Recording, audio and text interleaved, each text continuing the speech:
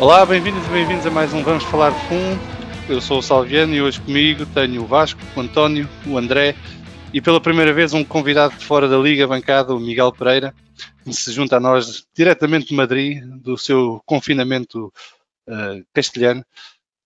Neste programa vamos falar de muita coisa, mas vamos começar, como é óbvio, pelo último Grande Prémio, foi o Grande Prémio do Reino Unido, no domingo passado. Miguel, como é que tu viste esse Grande Prémio? O que é que tu achaste da corrida? Aquela emoção final?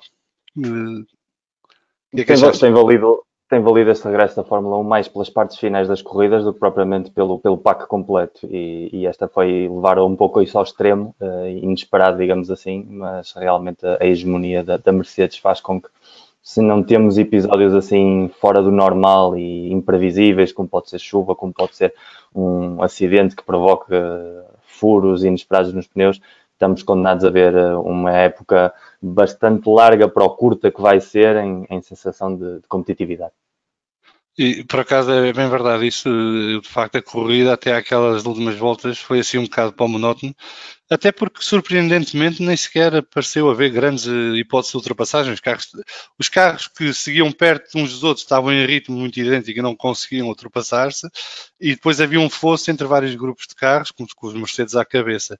Vasco, mais uma vez, Lewis Hamilton a dominar a corrida a seu bel prazer, e inclusive a terminar em 3 rodas, e aquilo parecia de filme, quase que nem fazia diferença a falta do terceiro pneu. Sim, não, é verdade. O domínio da Mercedes é tão enjoativo e tão grande que eles podem se dar ao luxo de rebentar pneus e mesmo assim conseguem ganhar as corridas. Eu acho que o Grande Prémio foi muito chato na frente, como é óbvio, como já tem sido esta época, e os interesses que teve o Grande Prémio acabou por ser a Renault e a McLaren a confirmarem que estão com carros que estão melhores e que estão a conseguir andar na frente. Acho que o Charles Leclerc faz uma corrida bastante positiva, apesar da performance da Ferrari como um todo. O Gasly também tem uma performance muito positiva e que começa a ser consistente, e vamos ver até que determinado ponto não pode baralhar o que é o mercado de pilotos para o futuro. E acho que os grandes destaques negativos acabam por ser a Force India. Racing Point, Sim, e daqui a a uns Racing meses a Point. Aston Martin. Pois, exatamente. Eu ainda chamo Toro Rosso também a Alpha Tauri. Mas a Racing Point, não sei o que é que se passou, sei que houve ali uma série de coisas que parece que não funcionaram corretamente, mas não deixa de ser irónico no Grande Prémio que o Sérgio Pérez não está, a coisa não funciona.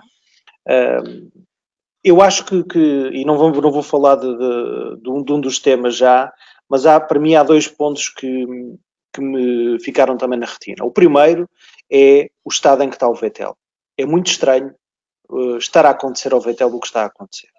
Acho que acaba por ser uma situação que eu não percebo. Já ouvi falar em teorias da conspiração e confesso que não consigo perceber o que é que a Ferrari ganha com isto em termos de imagem, porque se a Ferrari quer despedir o Vettel, que despeça o Vettel, ou está a querer que ele se despeça, não sei, que diga vou-me embora. Não acredito, e acho que a imagem da Ferrari está a ser muito, muito manchada. Acho que acaba por ser um bocadinho até aquela imagem do Ferrari, do Vettel a sair do carro e aí mexer, a ver o que é que se estava a passar, porque parecia que havia ali alguma Não, coisa.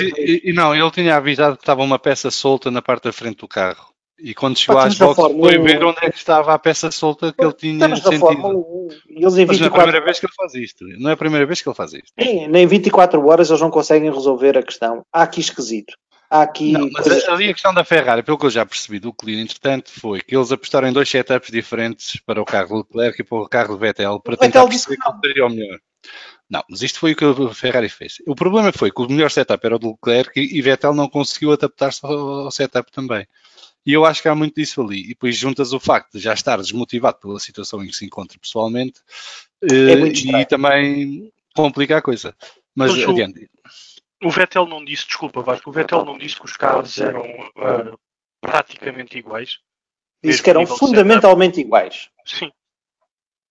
Logo, Portanto, a nível de carro não deveria ser esse o problema, porque ele não se está a queixar do carro. Ou talvez não se possa queixar do carro. Reparem, em 2014 Alonso e Raikkonen tinham exatamente o mesmo carro.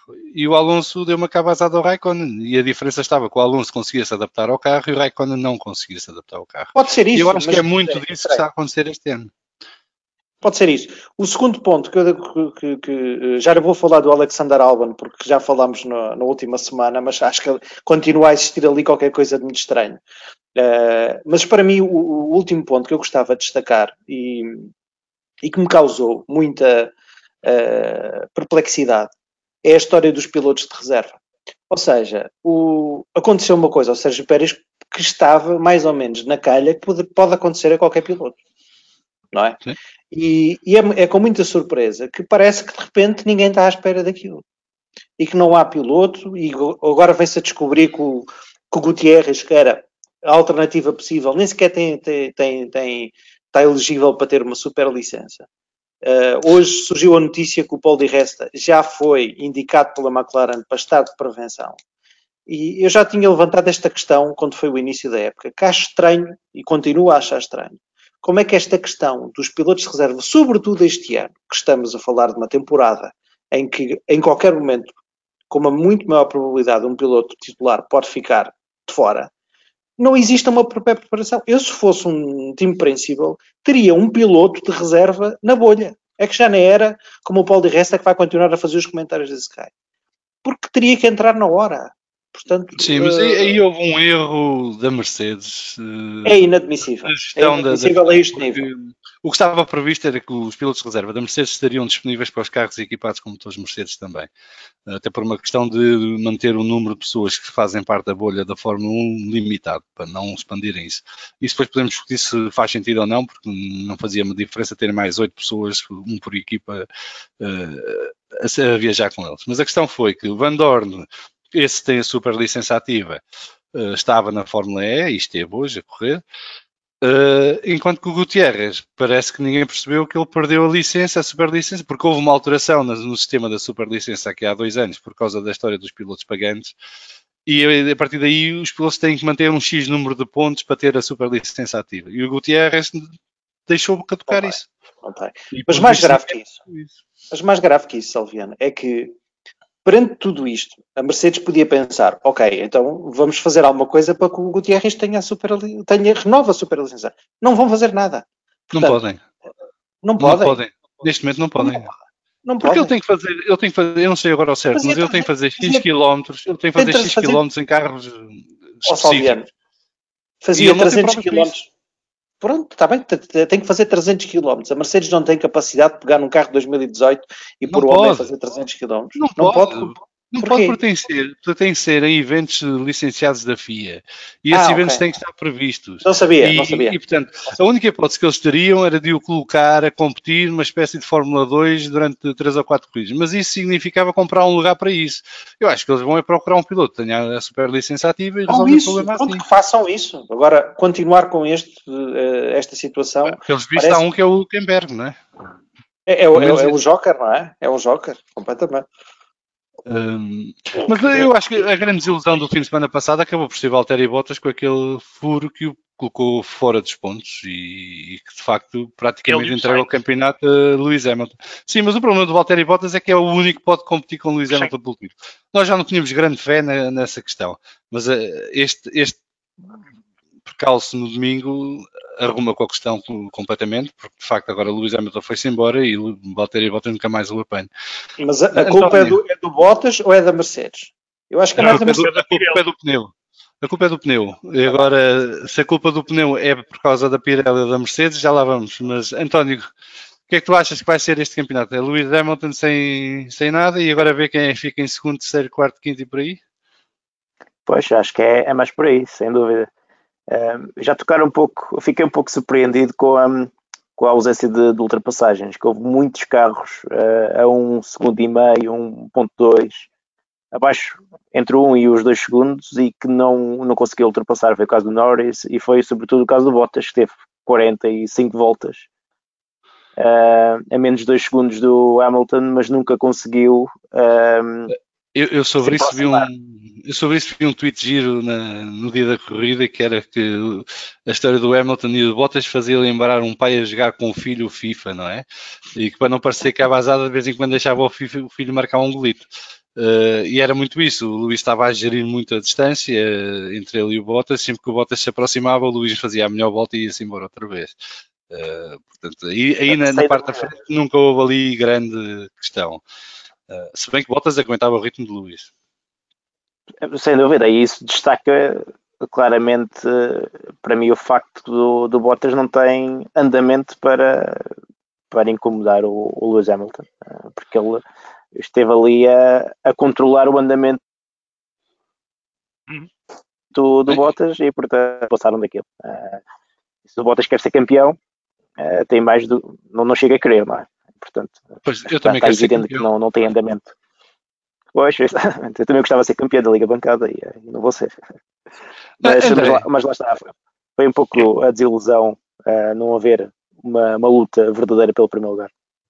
André, nós já tínhamos falado aqui no podcast várias vezes sobre a questão da Racing Point e que isto seria só de pouca dura, porque de facto eles começaram em força, mas depois a questão de desenvolver o carro e tendo um carro que já é do ano anterior. E nós chegámos aqui a Silverstone e foi o grande upgrade da maior parte das equipas, porque tanto a McLaren, a Renault, a própria Williams trouxeram todas as updates, a Racing Point começou a definhar. Achas que isto é o primeiro sinal de que isso vai ser a tendência para o futuro ou achas que foi só um percalço por não ter Sérgio Pérez?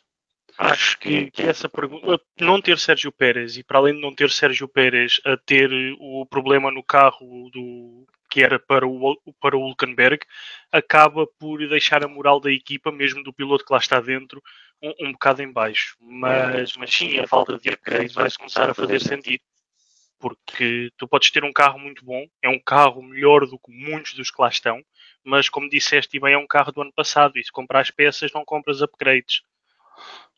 Por isso, a partir não há mais upgrades, não é? Porque o carro já não é mais desenvolvido. Eles poderão desenvolver novas partes para o carro, mas é um investimento também não sei se fará muito sentido, porque são partes que já para o ano não servirão para o... Aliás, eles podem usar o mesmo carro para o ano, mas se continuarem neste regime, chegam ao próximo ano e estão a lutar com a Williams. Porque o motor dá para muito, mas não dá para tudo. Porque a Williams tem motor Mercedes e vemos onde é que está. Era isso que eu ia para dizer, não é só o motor, basta olhar para o exemplo da Williams ou mesmo para o exemplo da AS o ano passado com o motor Ferrari e era o que era. Que este ano estão piores, mas pronto, também o motor Ferrari está pior. Depois, em relação ainda à Racing Point, à Aston Martin, todo o problema ou todas as confusões com Pérez vai ou Pérez fica, ou vem Vettel ou vai Vettel, também não ajuda a criar estabilidade dentro da equipa e aquilo sendo uma equipa acaba por afetar. Por isso, moral mais carro sem upgrades, está na hora de quem tem a Racing Point na Fantasy tirar. Pois, eu já passei por esse problema no último fim de semana, correu muitíssimo bem a Fantasy.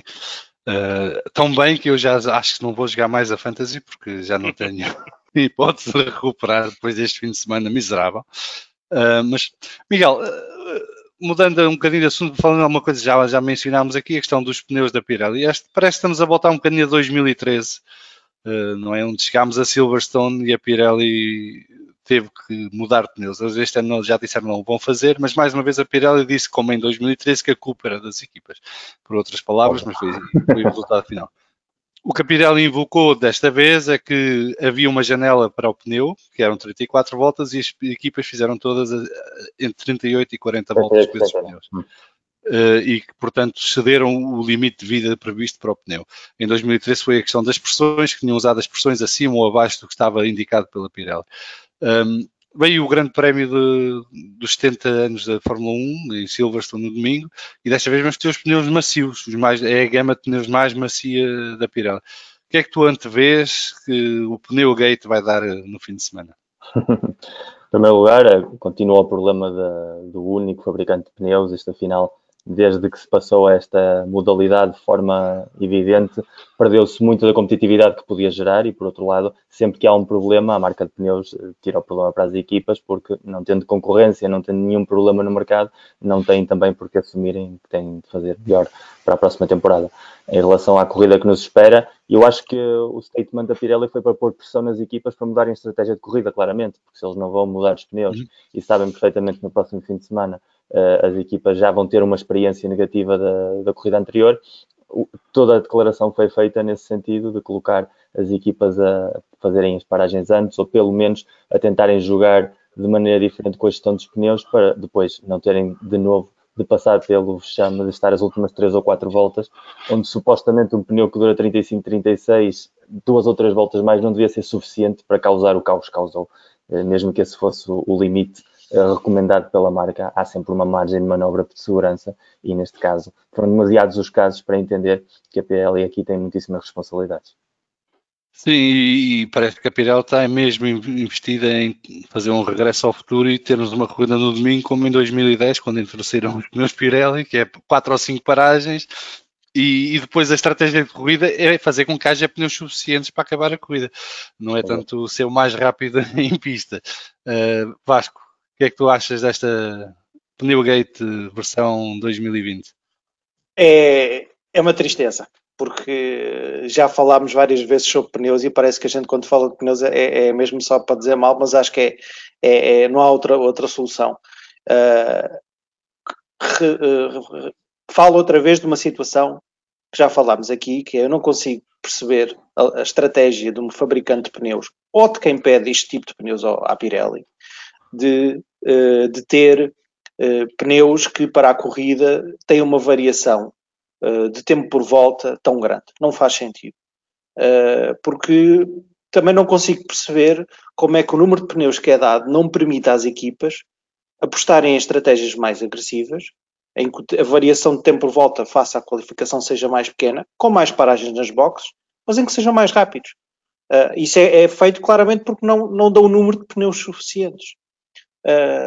Portanto, acho que acaba por ser um bocadinho redutor e limitador para o que é uma corrida de Fórmula 1 e para o espetáculo, e insistir-se nesta situação. É o segundo ano consecutivo que vamos ter estes pneus. Para o ano, não sei se vão haver novos pneus, mas provavelmente não devem. Vão ser os mesmos. E já toda a gente diz que não faz sentido aquilo. Como é que o Grosjean faz tantas voltas nos pneus médios e depois não tem problemas? E enquanto os outros todos depois têm problemas com os duros. Há coisas que não é só o desgaste da pista, há coisas que são esquisitas. Para este fim de semana, que vai ser uma camada de pneus mais softs, eu acho que não vai ser muito diferente, vai ter mais paragens, mas vai ser a mesma coisa, que é as equipas vão andar ali naquele delta para o valor de qualificação que lhes permita fazer um número menor de paragens possíveis e que os pneus aguentem, vai ser a mesma coisa. Infelizmente, os pneus não nos vão trazer nada de bom. Eu, nesta questão da Pirelli, também gosto de fazer um bocadinho de advogado do diabo. A Pirelli entrou na Fórmula 1 e tinha um mandato muito específico que foi dado pela Fórmula 1, que era introduzir emoção nas corridas e que ao início eram pneus que se deteriorassem o mais rápido possível, e por isso é que tínhamos aquela loucura que era 4, 5 paragens por corrida, porque os pneus de facto não duravam. Depois passou para a deriva dos pneus que têm de durar muito e depois quase ninguém parava, só paravam para...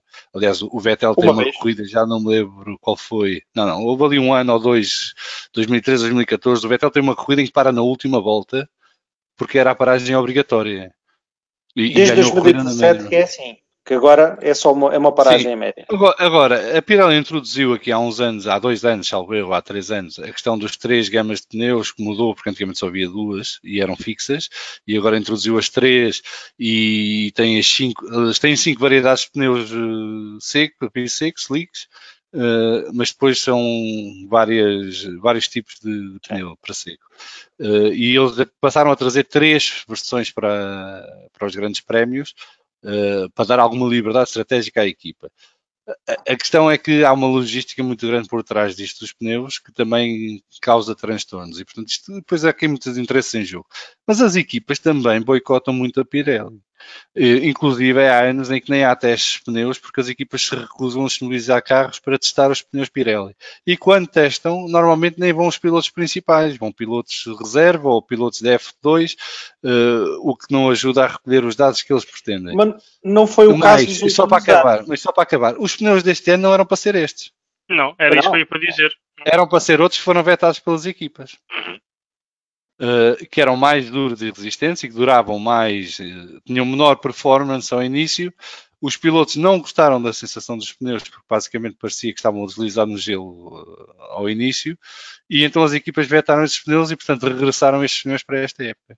E provavelmente serão os mesmos pneus para o próximo ano, porque já está tudo em cost control, com controle de custos, e portanto não estou a antever grande coisa. Mas a Pirelli não é culpada sozinha nesta questão. E há aqui muitas pandemias em jogo. Sim, Miguel, diz. Mas a Liberty, se quer realmente introduzir evoluções na Fórmula 1 a nível competitivo, que é o mandato que eles têm tentado explorar nos últimos anos, o sole supplier de pneus não serve, não funciona por muito. Essa é que é a questão. As hegemonias que nós temos visto na última década e meia, primeiro da Red Bull, agora da Mercedes, também se alimentou muito do sole supplier. Por exemplo, a grande hegemonia da Ferrari de Schumacher termina quando a Michelin consegue desmontar a hegemonia que a Bridgestone tem sobre a pista. Exatamente. Foi exatamente o ano em que a Michelin bate a Bridgestone claramente que a Ferrari cai a pique e deixa não só de lutar pelo título, como deixa de ser sequer a segunda escuderia em pista.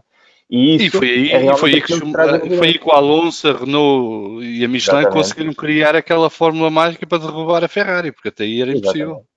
Agora mesmo, para eliminar a Mercedes com os recursos que tem a Mercedes, seria muito mais fácil para outra construtora conseguir, através de um outro fabricante de pneus, um carro com melhores prestações, do que estar a jogar exatamente com as mesmas armas que a Mercedes, que tem sempre maior orçamento, tem sempre maior trabalho de casa feito e que agora há sempre por si por vantagem. Sim, eu, por exemplo, eu sou grande fã da Pirelli porque quando eu era miúdo, a Pirelli era quem equipava a Benetton no tempo do Nelson Piquet. E na altura, a Benetton já não era Briatore, o Briatore tinha acabado de pegar na equipa, fazia uma coisa gira com os pneus Pirelli que lhes dava uma vantagem em relação às outras equipas. Eles iam para a pista com os pneus Pirelli e quando regressavam às boxes, eles tinham uma máquina que raspava o pneu e punha o pneu novo. Ficava um bocadinho mais fino, mas ficava com uma camada lisa e, portanto, o pneu podia ser reutilizado outra vez nas sessões de qualificação como sendo um pneu novo.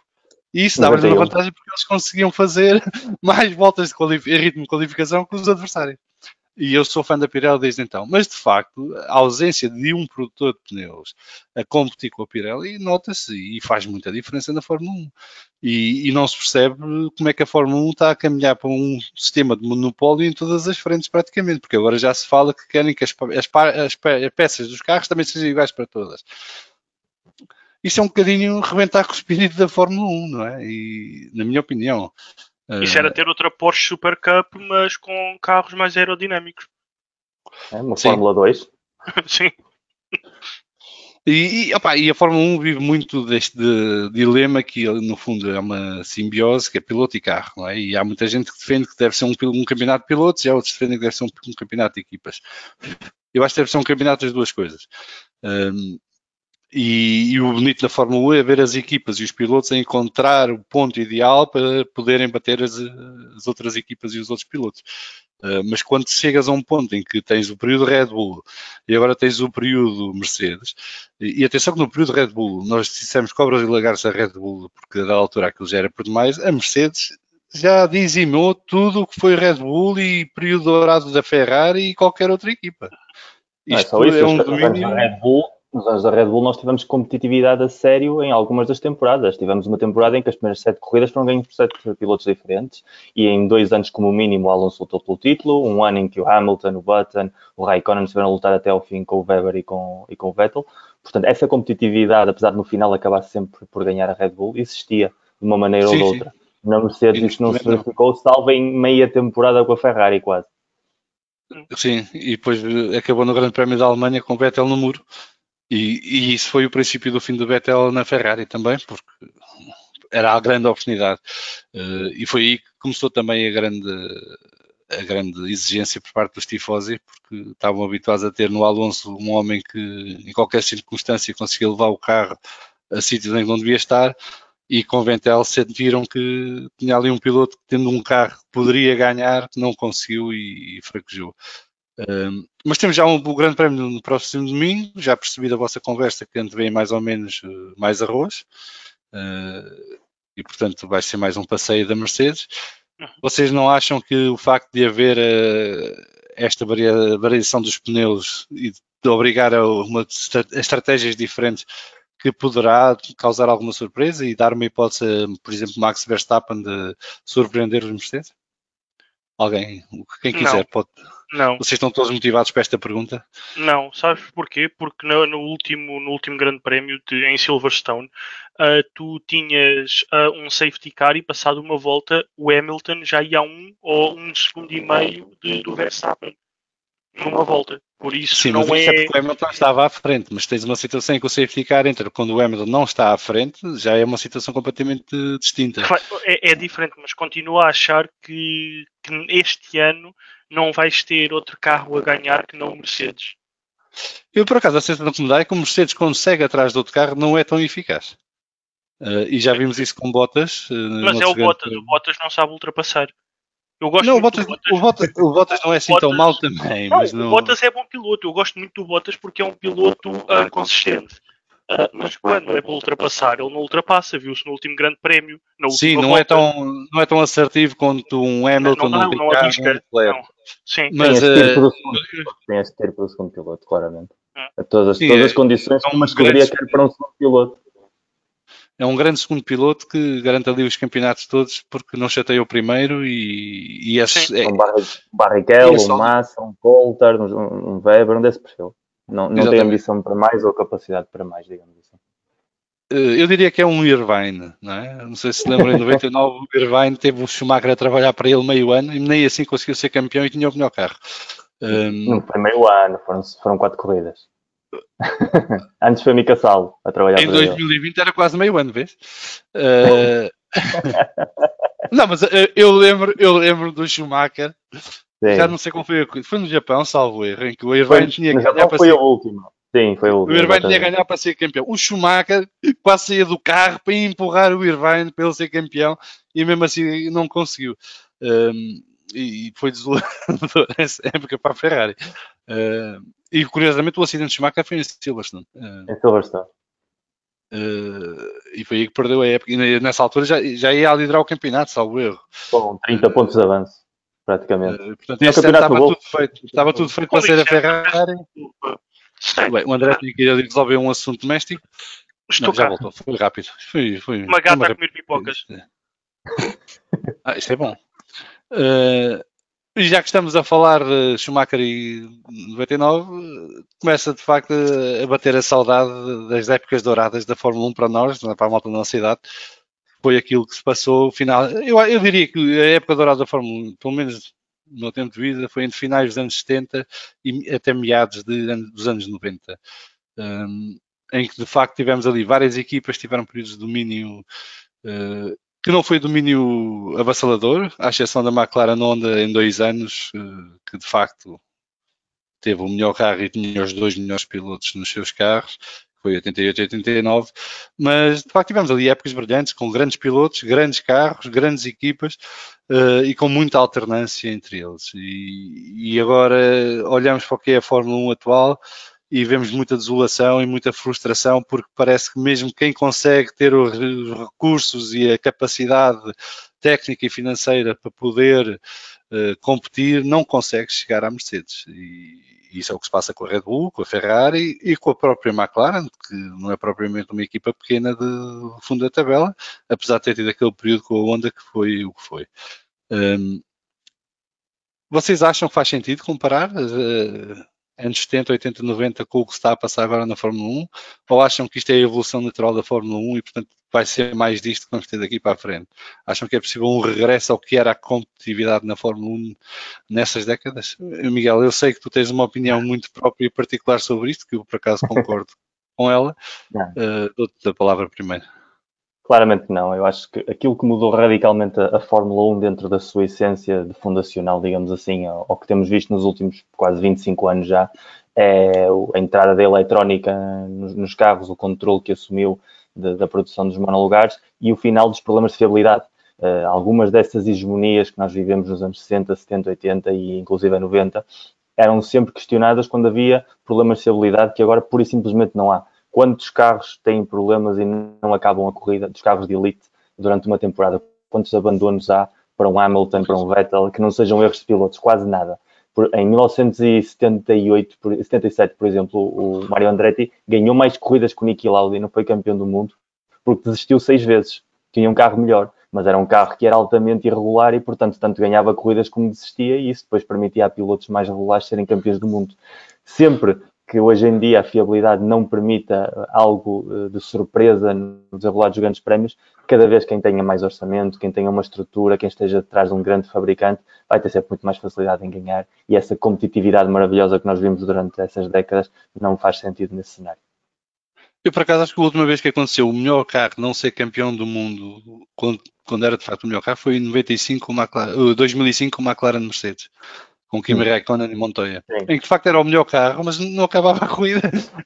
Houve ali metade da época que eles não conseguiam acabar as corridas de forma regular, sendo muito mais rápidos que os outros carros. E isso depois fez com que Renault e Ferrari se fossem embora.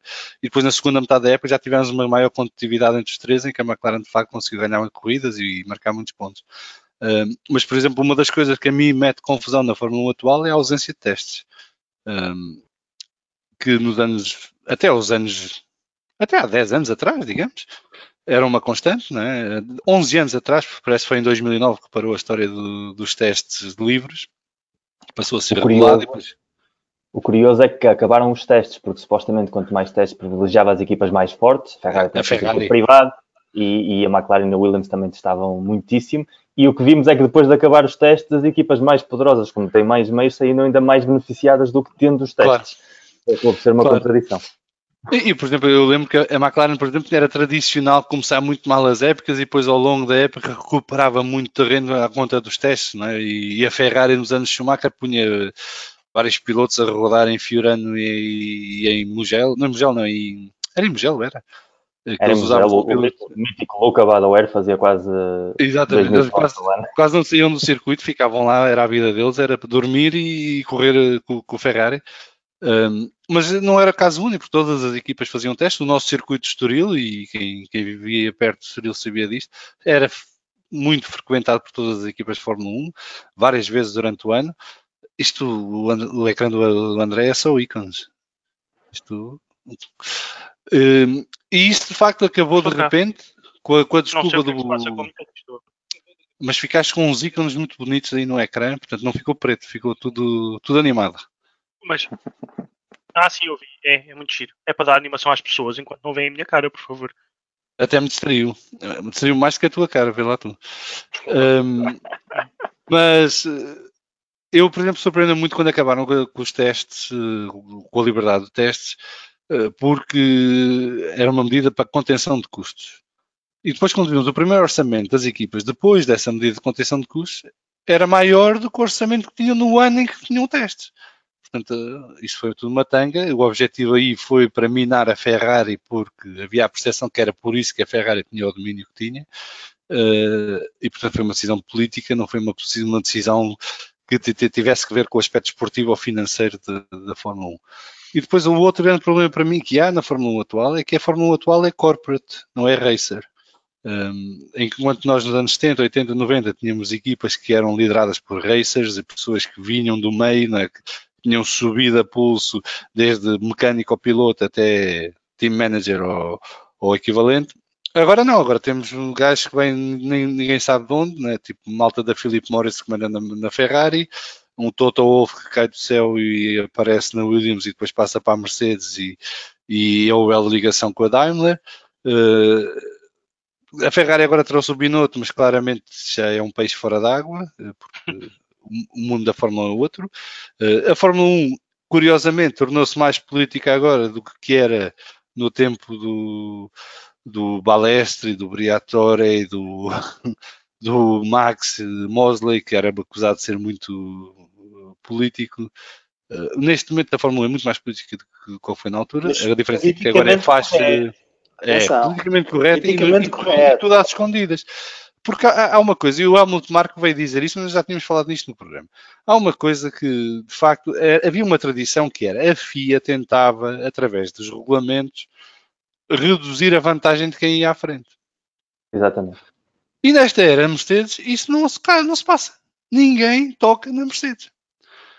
E aliás, se a Mercedes traz uma inovação que é borderline, das duas uma, ou passa a ser legal, ou é banida no fim da época. Mas durante a época, quando é descoberta a tal inovação borderline, não há decisão nenhuma sobre o assunto, não há penalizações, não, nada, zero. O que é uma coisa estranha. Mas eu já falei demais, António, o que é que tu achas sobre esta discussão? Se faz sentido comparar a Fórmula 1 atual com o passado?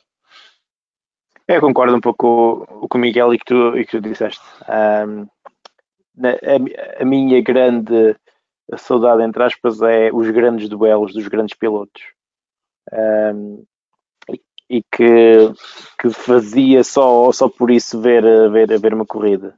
E já, especialmente nos anos 2000, que isso não tem existido praticamente. Eu diria que a grande luta, talvez, ou que eu mais gostei de ver, foi entre o Schumacher e o Alonso. Mas a partir daí resume-se a lutas entre companhias de equipa. Por exemplo, o Weber contra o Vettel, ou o Hamilton contra o Rosberg. Portanto, eu acho que essa é. Tenho saudades de ver dois grandes pilotos numa equipa e a ver esse conflito de interesses, dois grandes egos nos dois lados da garagem. Porque um pouco já falamos sobre hoje e nos últimos episódios, não é? O que se vê é um álbum a ser claramente um segundo piloto na Red Bull ou um Bottas na Mercedes. Isso faz-me um bocadinho de confusão e tenho saudades de ver grandes pilotos na mesma equipa. Eu costumo dizer na brincadeira que o último grande duelo na Fórmula 1 foi Adrian Newey contra Alonso. E que daí para cá nunca mais houve um duelo a sério na Fórmula 1. E, infelizmente ganhou sempre Newey. Mas André, tu que não passaste pelos anos 70, 80 e nos 90, provavelmente não lembras de nada? Acho que não, a minha primeira recordação de Fórmula 1, ou o que me recordo, é de gostar muito de Schumacher e de me lembrar de gostar dele por ser um piloto agressivo, a roçar ali talvez um bocado Paulinho Santos. É um daqueles pilotos que se fosse futebol era daqueles que entrava com pés juntos. Há Oceano, há Paulinho Santos não, há Oceano. Oceano. E é a minha primeira grande recordação. Em relação à pergunta que fizeste do comparar, que vocês que vivem Fórmula 1 há mais tempo que eu, gostava que vocês me dissessem se 2022 não pode trazer essa competitividade e essa emoção de volta com o mudar das regras. Eu acho que pode trazer alguma coisa, mas eu acho que está limitado a 5 equipas. Ok. E vou dizer já quais são. Que é as 3 da atualidade, que é Red Bull, Ferrari e Mercedes, e depois provavelmente a Renault e a McLaren. Ok. Não há Aston Martin? Não, eu Aston Martin acho que é um projeto mais longo prazo. A Racing Point está num projeto interessante, porque desde que o Lawrence Stroll adquiriu a Racing Point, eles estão a investir bastante dinheiro naquilo. Mas aquilo, por exemplo, neste momento estão a desenvolver a fábrica, estão a construir uma fábrica nova para a Racing Point e onde vão concentrar todos os serviços que precisam para construir um carro competitivo. Isso agora está em stand-by por causa do Covid, portanto já foi atrasado, só em 2022 é que estará pronta em princípio. Eu já disse aqui várias vezes que eu acho que a Racing Point está a ser trabalhada para ser a próxima Mercedes na Fórmula 1. Com a diferença de que não é uma equipa de fábrica, é uma equipa de um garagista, mas que terá ali todos os elementos, dinheiro não lhe vai faltar e poderá cativar ali muitos dos talentos do paddock à sua volta. Mas isso será um projeto de 3, 4, 5 anos, talvez. Eles não podem estar sempre a comprar o carro do ano anterior à Mercedes, não é? E para 2022 tem que fazer mesmo o carro deles, e eu acho que aí é que vai ser a grande dificuldade que eles vão ter. Enquanto que a Renault, a McLaren, a Mercedes, a Red Bull e a Ferrari tem nas suas equipas técnicas pessoas que já passaram por várias destas alterações de regulamento. E aliás, se vocês forem a ver, já estiveram todos em equipas campeões do mundo. Portanto, tu vais a ver os quadros técnicos destas 5 equipas e é tudo gente que já ganhou campeonatos do mundo, já ganhou muitas corridas, que trabalhou com Alonso, com Schumacher, com Hamiltons, portanto tem muita experiência acumulada. E eu acho que no momento em que se mudam as regras, isso poderá fazer. A grande questão para mim é os motores. Ok? E se a Renault conseguir manter a tendência atual e chegar a 2022 já encostada à Mercedes, porque eu acho que a Mercedes, com a saída da Andy Cowell, vai deixar de desenvolver este motor.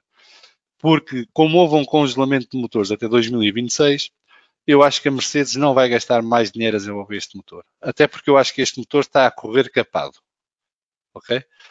Portanto, eu acho que a Mercedes nem sequer está a correr com o motor a 100%. Ainda tem ali alguns cavalos guardados no bolso. E, portanto, eu acho que se a Renault conseguir continuar a encurtar as distâncias, porque a Renault neste momento é o segundo motor na Fórmula 1 em potência. Se conseguirem encostar à Mercedes, então poderemos ter aí muita competitividade. E daí também a aposta do Alonso na Renault, no regresso à Renault. E a Renault vai ter uma grande vantagem em relação à Mercedes e Ferrari e Honda, é que a Renault não vai ter equipas clientes. Era isso que eu Eles ia vão para estar perguntar. concentrados. Vês isso como uma vantagem? Não ter alguém a dar dinheiro? Vejo, porque a Renault não precisa do dinheiro das outras equipas, eles querem ganhar o campeonato do mundo ou querem ganhar corridas. A Renault vê isto como a Mercedes viu isto quando entrou em 2009, 2010, quando quis comprar a sua equipe. Isto é uma operação de marketing para uma equipa como a Renault. Portanto, o que eles querem é uma equipa vencedora, ganhadora, porque isso vende muitos carros depois, no mundo inteiro.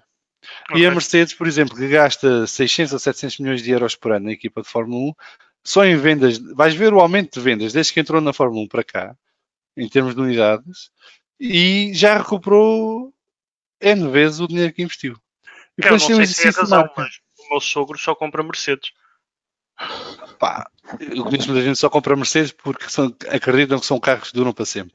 E pronto, já tinham esse bom marketing, mas a Mercedes, desde que começou a ser campeão do mundo, é líder de vendas. Portanto, e isso funciona. E assim como a Renault foi nos anos 2000 a 2010, porque teve aquele período ali no meio em que foi campeão do mundo, e depois, mesmo 2010, 2011, 2012 ainda foi Renault, Red Bull Renault, depois passou a Infinity, não é? Que é outra marca do grupo Renault.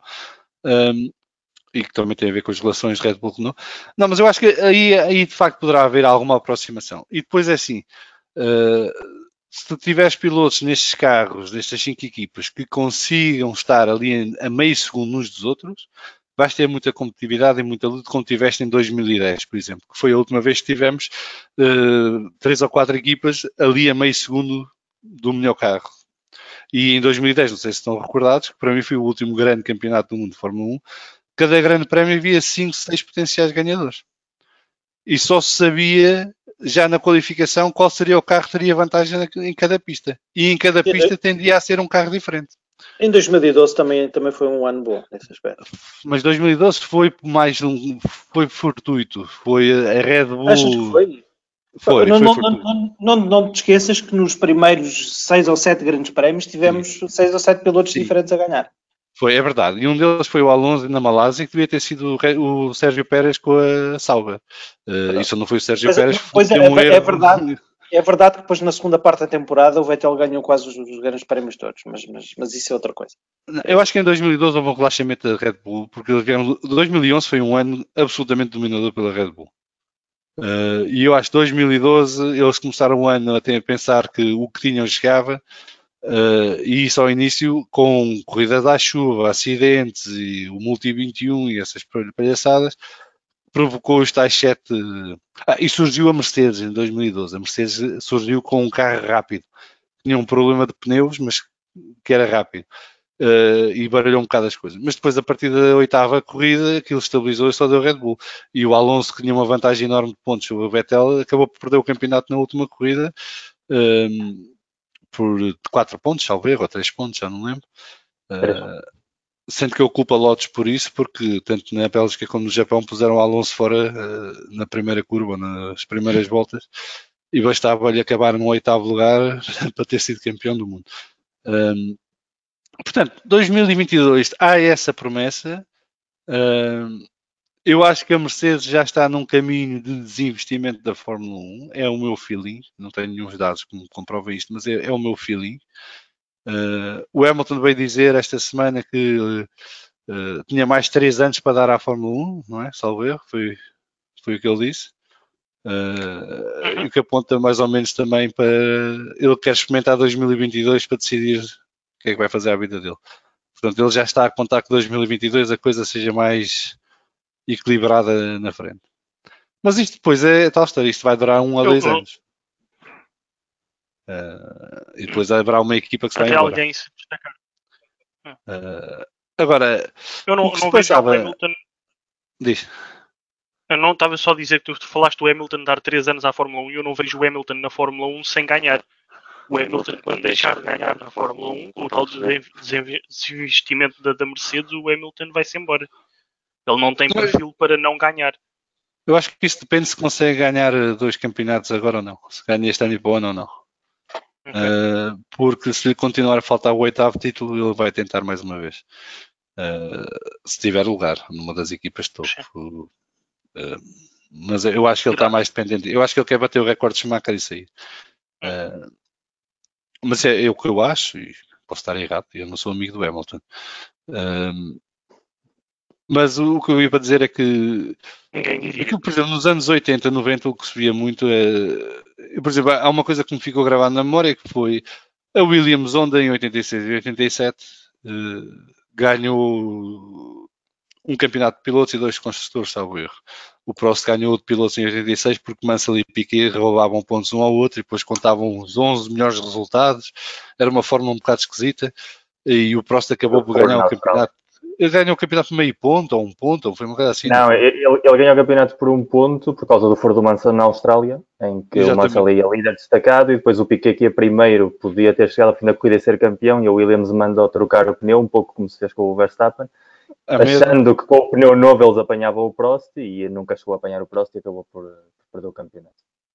E depois em 87 então dominaram a época e ganharam. E depois aconteceu uma coisa que foi, houve uma guerra na Williams entre Piquet e Patrick Head, porque o Piquet tinha sido prometido pelo Frank Williams ser o piloto número 1 da Williams. E quando chegou à Williams, a equipa ou dividia os recursos entre os dois ou favorecia tendencialmente o Mansell porque era piloto britânico. E como o Frank Williams teve aquele acidente em Paul Ricard, regressado de Paul Ricard para o aeroporto, foi parar a cadeira de rodas e esteve ausente da gestão da equipa durante uns meses, aquilo agudizou-se muito. O que é que isto aconteceu? Aconteceu que em 87 o Piquet decide que sai da Williams e depois acaba por ir para a Lotus Honda e não vai para a Lotus Honda por acaso. É que a Honda só ficava na Williams se o Piquet ficasse. Como o Piquet não ficou na Williams, a Honda mudou-se para a McLaren. O que é giro nisto tudo? É que o Piquet e o Senna odiavam-se. E o Senna é o que é hoje por culpa de uma guerra do Piquet com o Patrick na Williams. E estas coisas aconteciam nos anos 80, havia muito disto, e por isso é que havia muita variação também, havia muitos fatores externos que podiam mudar a performance das equipas de um ano para o outro. E isso hoje em dia não estou a ver acontecer, até porque o Piquet era encostado, como foi o Vettel, por exemplo, não havia cá grandes conversas.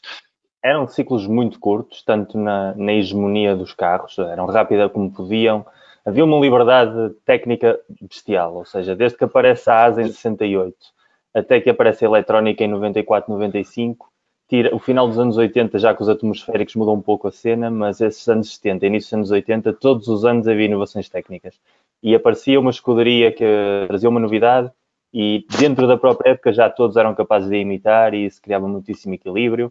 Quando aparece o efeito sol nos Lotus, eles imediatamente imitam. Quando aparece o Ferrari com a transmissão em T, imediatamente é imitada no ano a seguir. O Tyrrell 6 rodas é uma experiência que não teve sucesso, mas que andou ali a jogar um pouco com os limites dos regulamentos.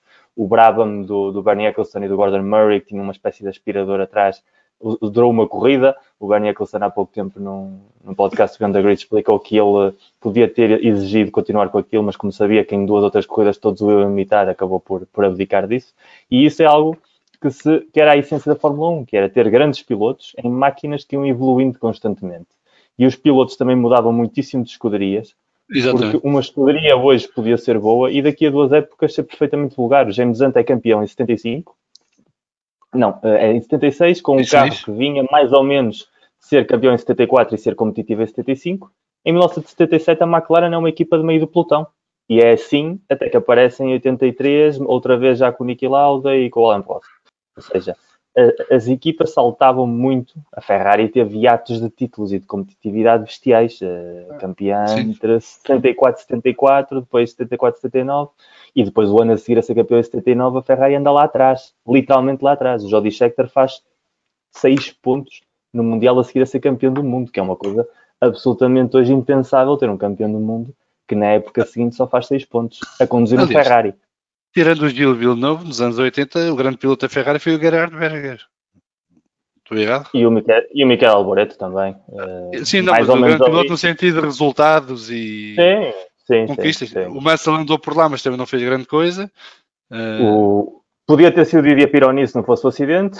Depois o René Arnoux e o Patrick também duraram pouco tempo. E depois teve ali a época do Alboreto e do Gerhard Berger, que realmente com aquele carro pouco mais podiam fazer do que o que fizeram. E depois aconteceu o episódio Prost, que é um pouco como o Vettel, outro grande piloto campeão do mundo, que há um ano em que está a ponto de conseguir o campeonato e perde naquela forma em Suzuka, e que em 91 é expulso a meio da época pela própria Ferrari para substituí-lo pelo Jean Alesi, que era a jovem promessa, um pouco o Leclerc da época, e quando ele fazia equipa com o Ivan Capelli, e o Ivan Capelli tinha melhores resultados que o Prost. O Ivan Capelli, que era grande piloto, apesar de tudo. Eu gostava muito dele. Aqueles Leitenhaus, aqueles Marsas. Eu adorava os Leitenhaus. Atenção, eu era grande fã da Leitenhaus. O carro era fantástico. E toda a história da Leitenhaus é fantástica, mas no sentido do Sci-Fi Channel, não é? Porque aquilo foi comprado por um gajo que geria uma empresa de imobiliária no Japão.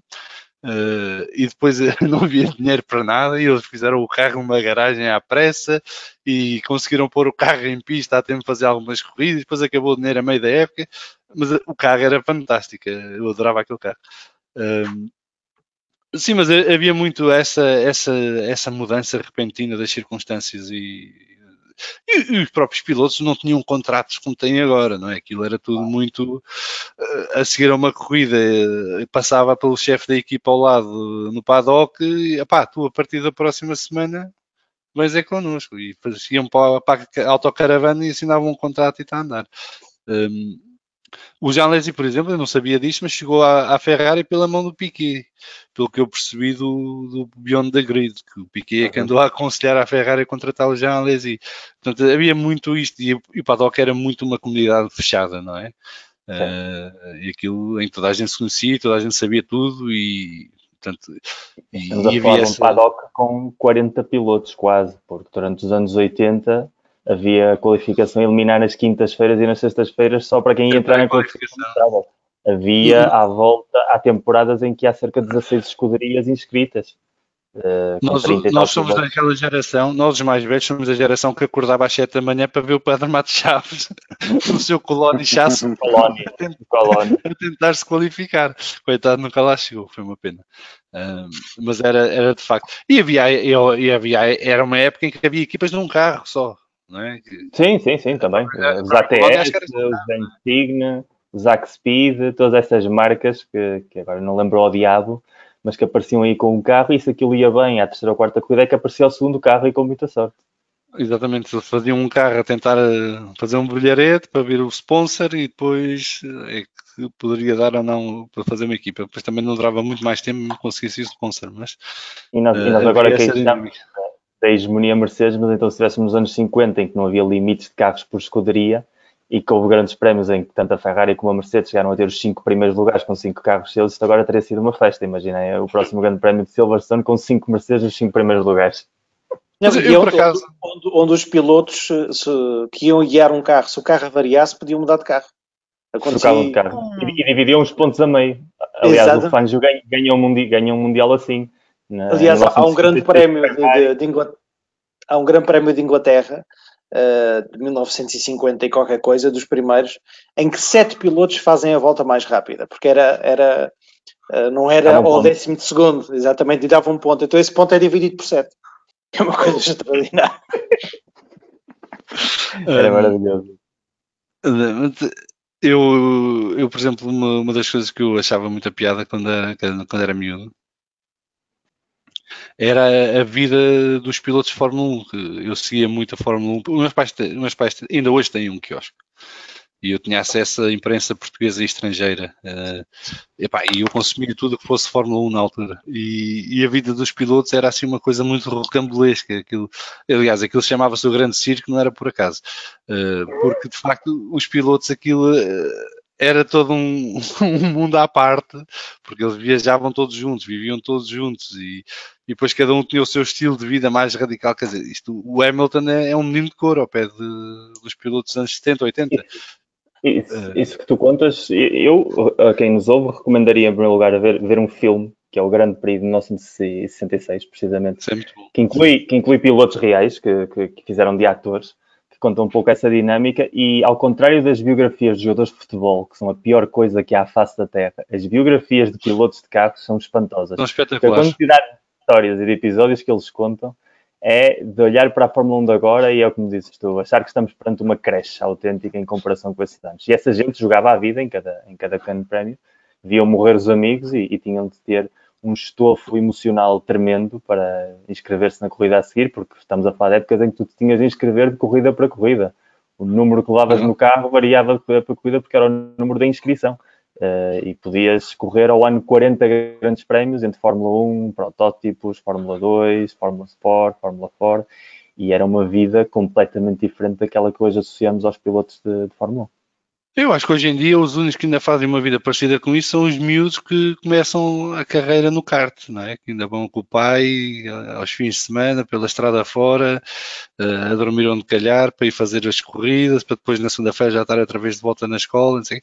Eu por acaso lembro-me de ver um documentário sobre o Alonso, não foi há muito tempo, foi aqui há uns... Quando ele saiu da Ferrari, acho eu, em 2015, em que ele contava como é que era a vida dele quando era miúdo, né? Portanto, ele chegava à quinta-feira, saía com o pai e iam para onde fosse para fazer a corrida de carro, não havia dinheiro para aviões, e depois ao domingo a seguir à corrida, lá voltavam eles a correr para as Astúrias para o Alonso estar nas aulas na segunda-feira de manhã. E acho que ainda hoje os miúdos mais de famílias de classe média, não diria de classe baixa, mas de classe média, é assim que ainda conseguem meter os miúdos a competir no desporto automóvel. E é aí que eu acho que a FIA podia fazer alguma coisa para melhorar a situação. Não é? É aí que eu acho que há maior desigualdade, que eu acho que no desporto automóvel onde a desigualdade é maior é no acesso ao desporto automóvel. Não é depois nas fórmulas mais à frente haver mais distribuição geográfica ou menor distribuição geográfica dos pilotos, porque aí já está escolhido, não é? E acho que é isso que a mim me incomoda um bocado nesta campanha toda do Hamilton, é não o ver a puxar por uma coisa desse género, por exemplo. Ele gosta muito de fazer o punho no ar e o joelho no chão, mas não há uma mensagem política forte que motive as forças políticas da FIA e a própria Liberty a desenvolver um sistema mais justo de acesso à prática do desporto automóvel. Porque para estar dentro do desporto automóvel não é como nos desportos de bola, que tens de comprar uma bola, um equipamento e umas sapatilhas. Não, mas por exemplo, começas a ter projetos. Mas começa a ter projetos. Por exemplo, o Alonso tem a sua academia de karting. E aquilo os miúdos não têm que ter nada. Só chegam lá, fazem os testes, os melhores são escolhidos e depois competem. E porquê é que não há um programa deste, uma escala maior, promovido pela FIA, a nível nacional, para captação de talentos para o desporto automóvel? Não é? Porque é que tem que ser um piloto, neste caso ex-piloto, quase a ser piloto outra vez de Fórmula 1, do seu bolso e com os seus patrocinadores a construir este tipo de projeto? Mas era simples, bastava a FIA dizer que as equipas tinham que ter uma espécie de academia que começava no kart.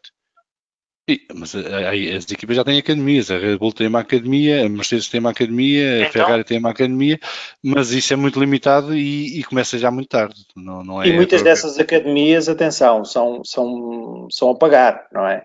E é negócio a Jorge Mendes, não é? Não, isso é a pagar. Eles para lá estar têm que pagar. Não, mas quando eu digo que é a Jorge Mendes, é no sentido que são usadas para colocar Sim. lá pilotos que podem vir ou não vir a ser pilotos de jeito para o futuro, não é?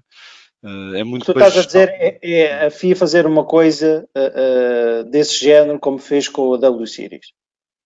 É reunir um conjunto de mulheres, deu-lhes condições e as melhores vão competir. Sim, se bem Mas que eu quer acho que dizer, aí a minha dificuldade com o W Series é que eu acho que isto é muito fantochada para inglês ver. Portanto, eles tiveram ali um momento em que foram muito pressionados por causa da ausência de mulheres no desporto automóvel e criaram a W Series, que pronto, é um passo no sentido certo, mas que é muito para tirar a fotografia e dizer que há. Porque tu vais a ver quem são os pilotos é o e de onde é que politicamente vêm. correto. É o politicamente correto. Por exemplo, uma rapariga aqui da Aveiro que quer ser piloto de automóveis não tem acesso à W Series. Não é? E, portanto, essa ausência, há aqui uma barreira muito grande e os teus pais têm dinheiro ou não tens hipótese. E portanto, e pode ser o melhor piloto do mundo e ninguém sabe.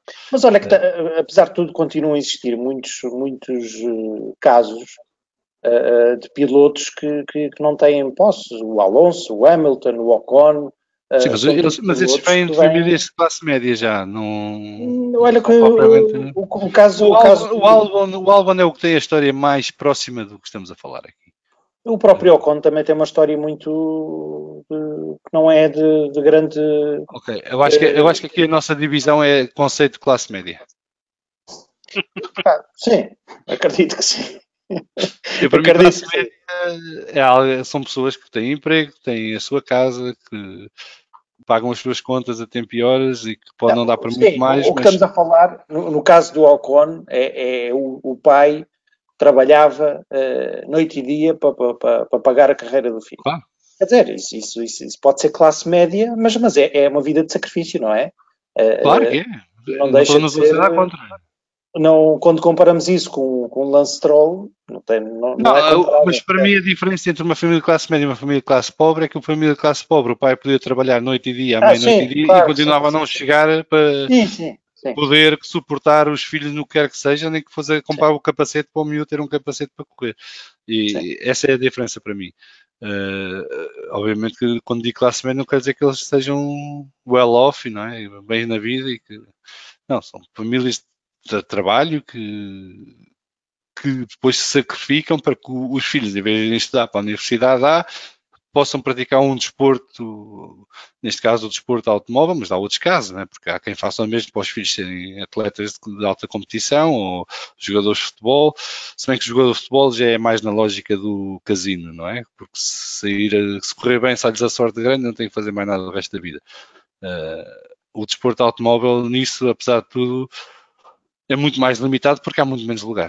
Não é? Só há 10 equipas de Fórmula 1. De certa forma, até os anos 90 também não havia tantos pilotos abaixo da classe média a chegar à Fórmula 1. O que havia, sim, era muita gente que era mecânico e que entrava na Fórmula 1 pela capacidade que tinha de exercer o seu métier, digamos assim, nas corridas. Ou seja, pilotos que vinham de trabalhar em garagens desde muito putos e a partir daí ter os conhecimentos suficientes em carros que a nível de aerodinâmica ainda eram bastante limitados, de poder aplicar estes conhecimentos, e daí que gente como o Jackie Stewart, como o Jim Clark, que vinham de meios claramente pobres e humildes, mas que tinham esse background técnico, pudessem triunfar em comparação com pessoas de outro nível económico, como era, por exemplo, já o Graham Hill ou até o John Surtees. A partir do momento em que a parte da aerodinâmica ganhou a parte da mecânica, então essa porta também se fechou e a partir daí o dinheiro era a única forma de poder entrar. E continua a ser um dos cancros do desporto automóvel neste momento. E, por exemplo, neste caso, neste momento na Fórmula 1 temos quem a pagar? O Lance Stroll, pouco mais. Latifi? A pagar no sentido... O Latifi. Sim, o Latifi, sim. Continua a chamar ao rapaz Latifi. O Latifi anda a dar voltas na tumba porque não percebe o que é que andamos todos a falar dele, mas... O Grosjean não traz também muito dinheiro para a ASE? Não, o Sérgio Pérez também tem O Sérgio Pérez tem um bom patrocínio da Telmex, mas não tinha de início. Chegou depois. Eu acho que ele, quando entra na Fórmula 1, não tinha já a Telmex. Não, eu acho que ele não, é apoiado pelo Carlos Slim desde Sim, desde a o início. Fórmula 1. Desde o início. Sim, é. Mas, por exemplo, vamos então considerar Pérez e Lance Stroll, que curiosamente são colegas de equipe. Não são, nenhum nem outro é mau piloto, não é? Por acaso nós estamos numa era em que tínhamos 2 pilotos pagantes, que sejam o Latifi, vamos ver se é bom ou não, está num carro que não permite mostrar muito. Eu acho que o Stroll é um piloto médio-baixo, não acho que seja eu acho que há piores pilotos que o Stroll na Fórmula 1, muito sinceramente, e começo pelo Grosjean. Coitadinho, é tão mal compreendido. Não é ser mal compreendido. O Grosjean teve todas as oportunidades e mais algumas para mostrar serviço. Ok? Ele chegou à Fórmula 1 pela Renault, foi companheiro do Alonso, foi trocado na Renault para voltar à F2 porque aquilo não estava no ponto. Voltou a ser campeão da F2, voltou à Fórmula 1 pela Lotus. Na Lotus teve ali 2 anos bons com o Raikkonen, em que deu luta ao Raikkonen e conseguiu, inclusive, fazer o seu único pódio na Fórmula 1, ou os 2 únicos pódios que tem, não sei, agora não me lembro. Mas é um piloto que depois nunca mostrou nada de excepcional e continua ali. Não é? Como nós estávamos a dizer há pouco, nos anos 80, agora estava no Zack Speed, se quisesse estar ali. Exatamente. Estava ou no Coloni a pagar em vez da Fundação Mateus. E portanto, há casos na Fórmula 1 que a mim me impressiona a longevidade de alguns pilotos. Eu, por acaso, acho que o Stroll é um piloto médio-baixo. Não acho que seja um fracasso como piloto. Acho que é um piloto que é competitivo em algumas pistas. Eu acho que ele precisa de condições muito próprias para ser altamente competitivo. Por exemplo, na Hungria fez uma corrida belíssima.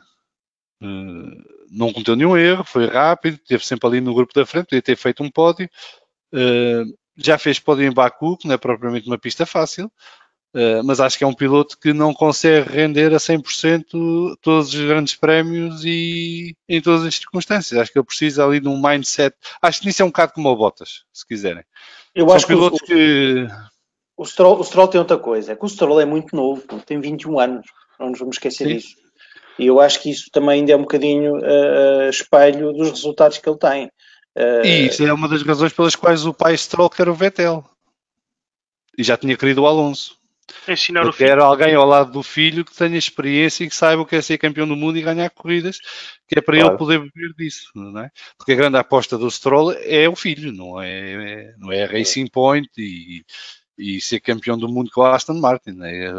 O grande objetivo dele é que o filho seja campeão do mundo um dia. Gasto o que tiver que gastar. E, portanto, é muito por aí que ele também agora fez o aliciamento ao Vettel, que parece que já está acordada a coisa. Não é? Já houve vários relatos que saíram, que houve um encontro assim ao Grande Prémio de Silverstone, em que basicamente a coisa ficou selada. E, portanto, eles devem estar à espera que se anuncie o resultado desta investigação à Renault da queixa da Renault, que a partir será sexta-feira de manhã, para depois então anunciarem que o Vettel se vai juntar à equipa. E aí eu espero que o Sérgio Pérez rapidamente anuncie que se vai juntar à AS e finalmente o reino de Grosjean acaba. Essa é a minha aposta, fica já aqui registada. Mas vamos ver.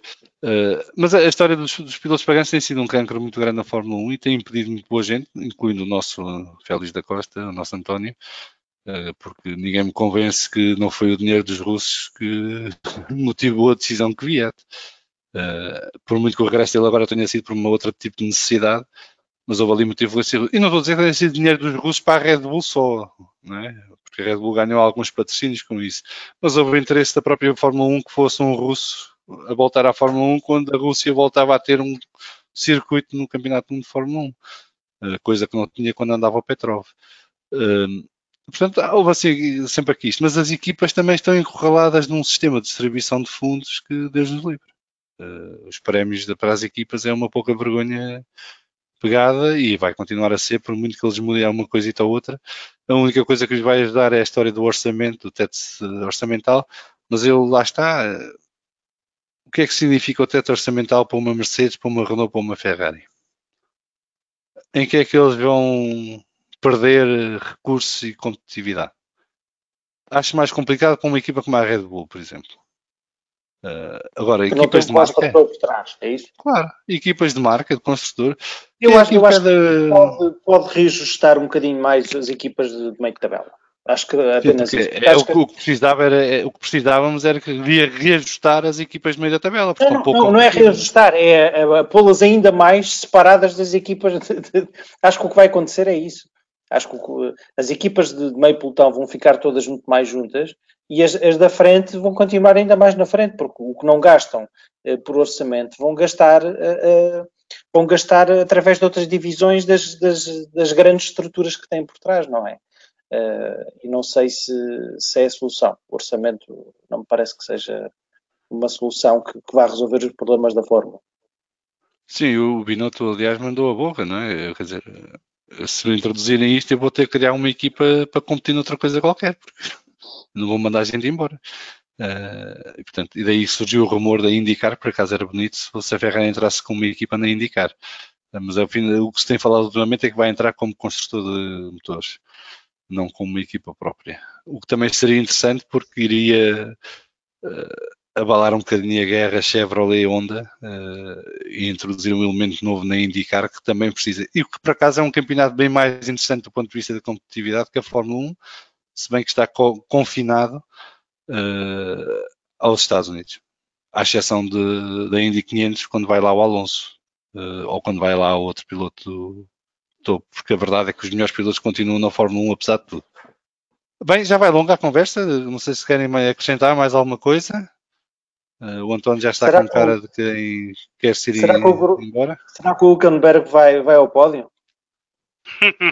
Eu gostava, mas depois deste último domingo acho que já está destinado a não ir. Bem, ele vai correr este fim de semana? Está confirmado? Ainda não. Vai. O Sérgio Pérez está impedido durante 10 dias.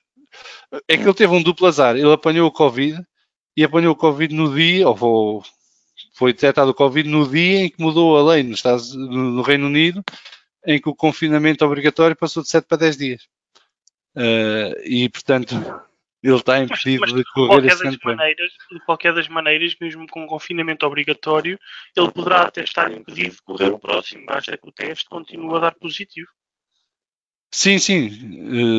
Eu acho que isso será sempre assim, não é? Mas acho que mesmo com um teste negativo ele terá que estar 10 dias fora da bolha da Fórmula 1.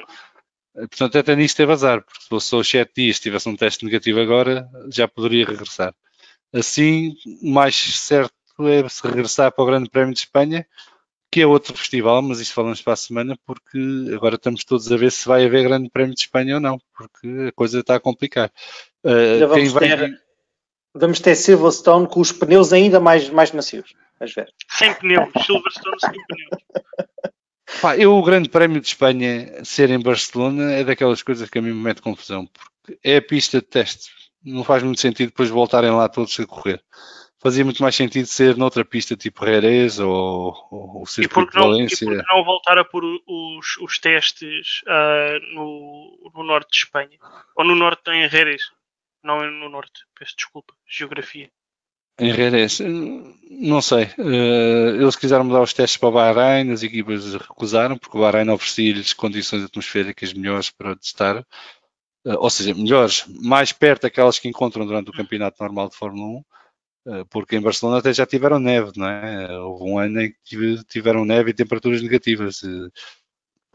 Mas há muito interesse que seja em Barcelona. É conveniente para as equipas que seja em Barcelona. Eu acho que as equipas gostam de ir a Barcelona, e não estou a falar do circuito. Pilotos, principalmente. Exatamente, e portanto junta-se ali o útil ao agradável.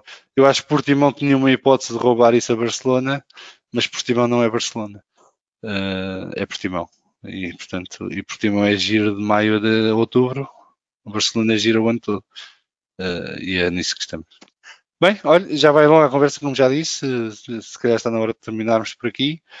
Queria agradecer-vos a todos, André, Vasco e António, e especialmente ao Miguel por se ter juntado a nós hoje. Espero que tenham gostado da conversa e, se tudo correr bem, estaremos cá daqui a 7 dias para comentar mais um grande prémio de Silverstone, que esperemos que esteja mais emotivo, ainda mais emotivo que as últimas 3 voltas deste último, e para falar mais um bocadinho de fundo, e vamos ver quais serão os temas da próxima semana. Bem, fiquem bem, até para a semana e obrigado.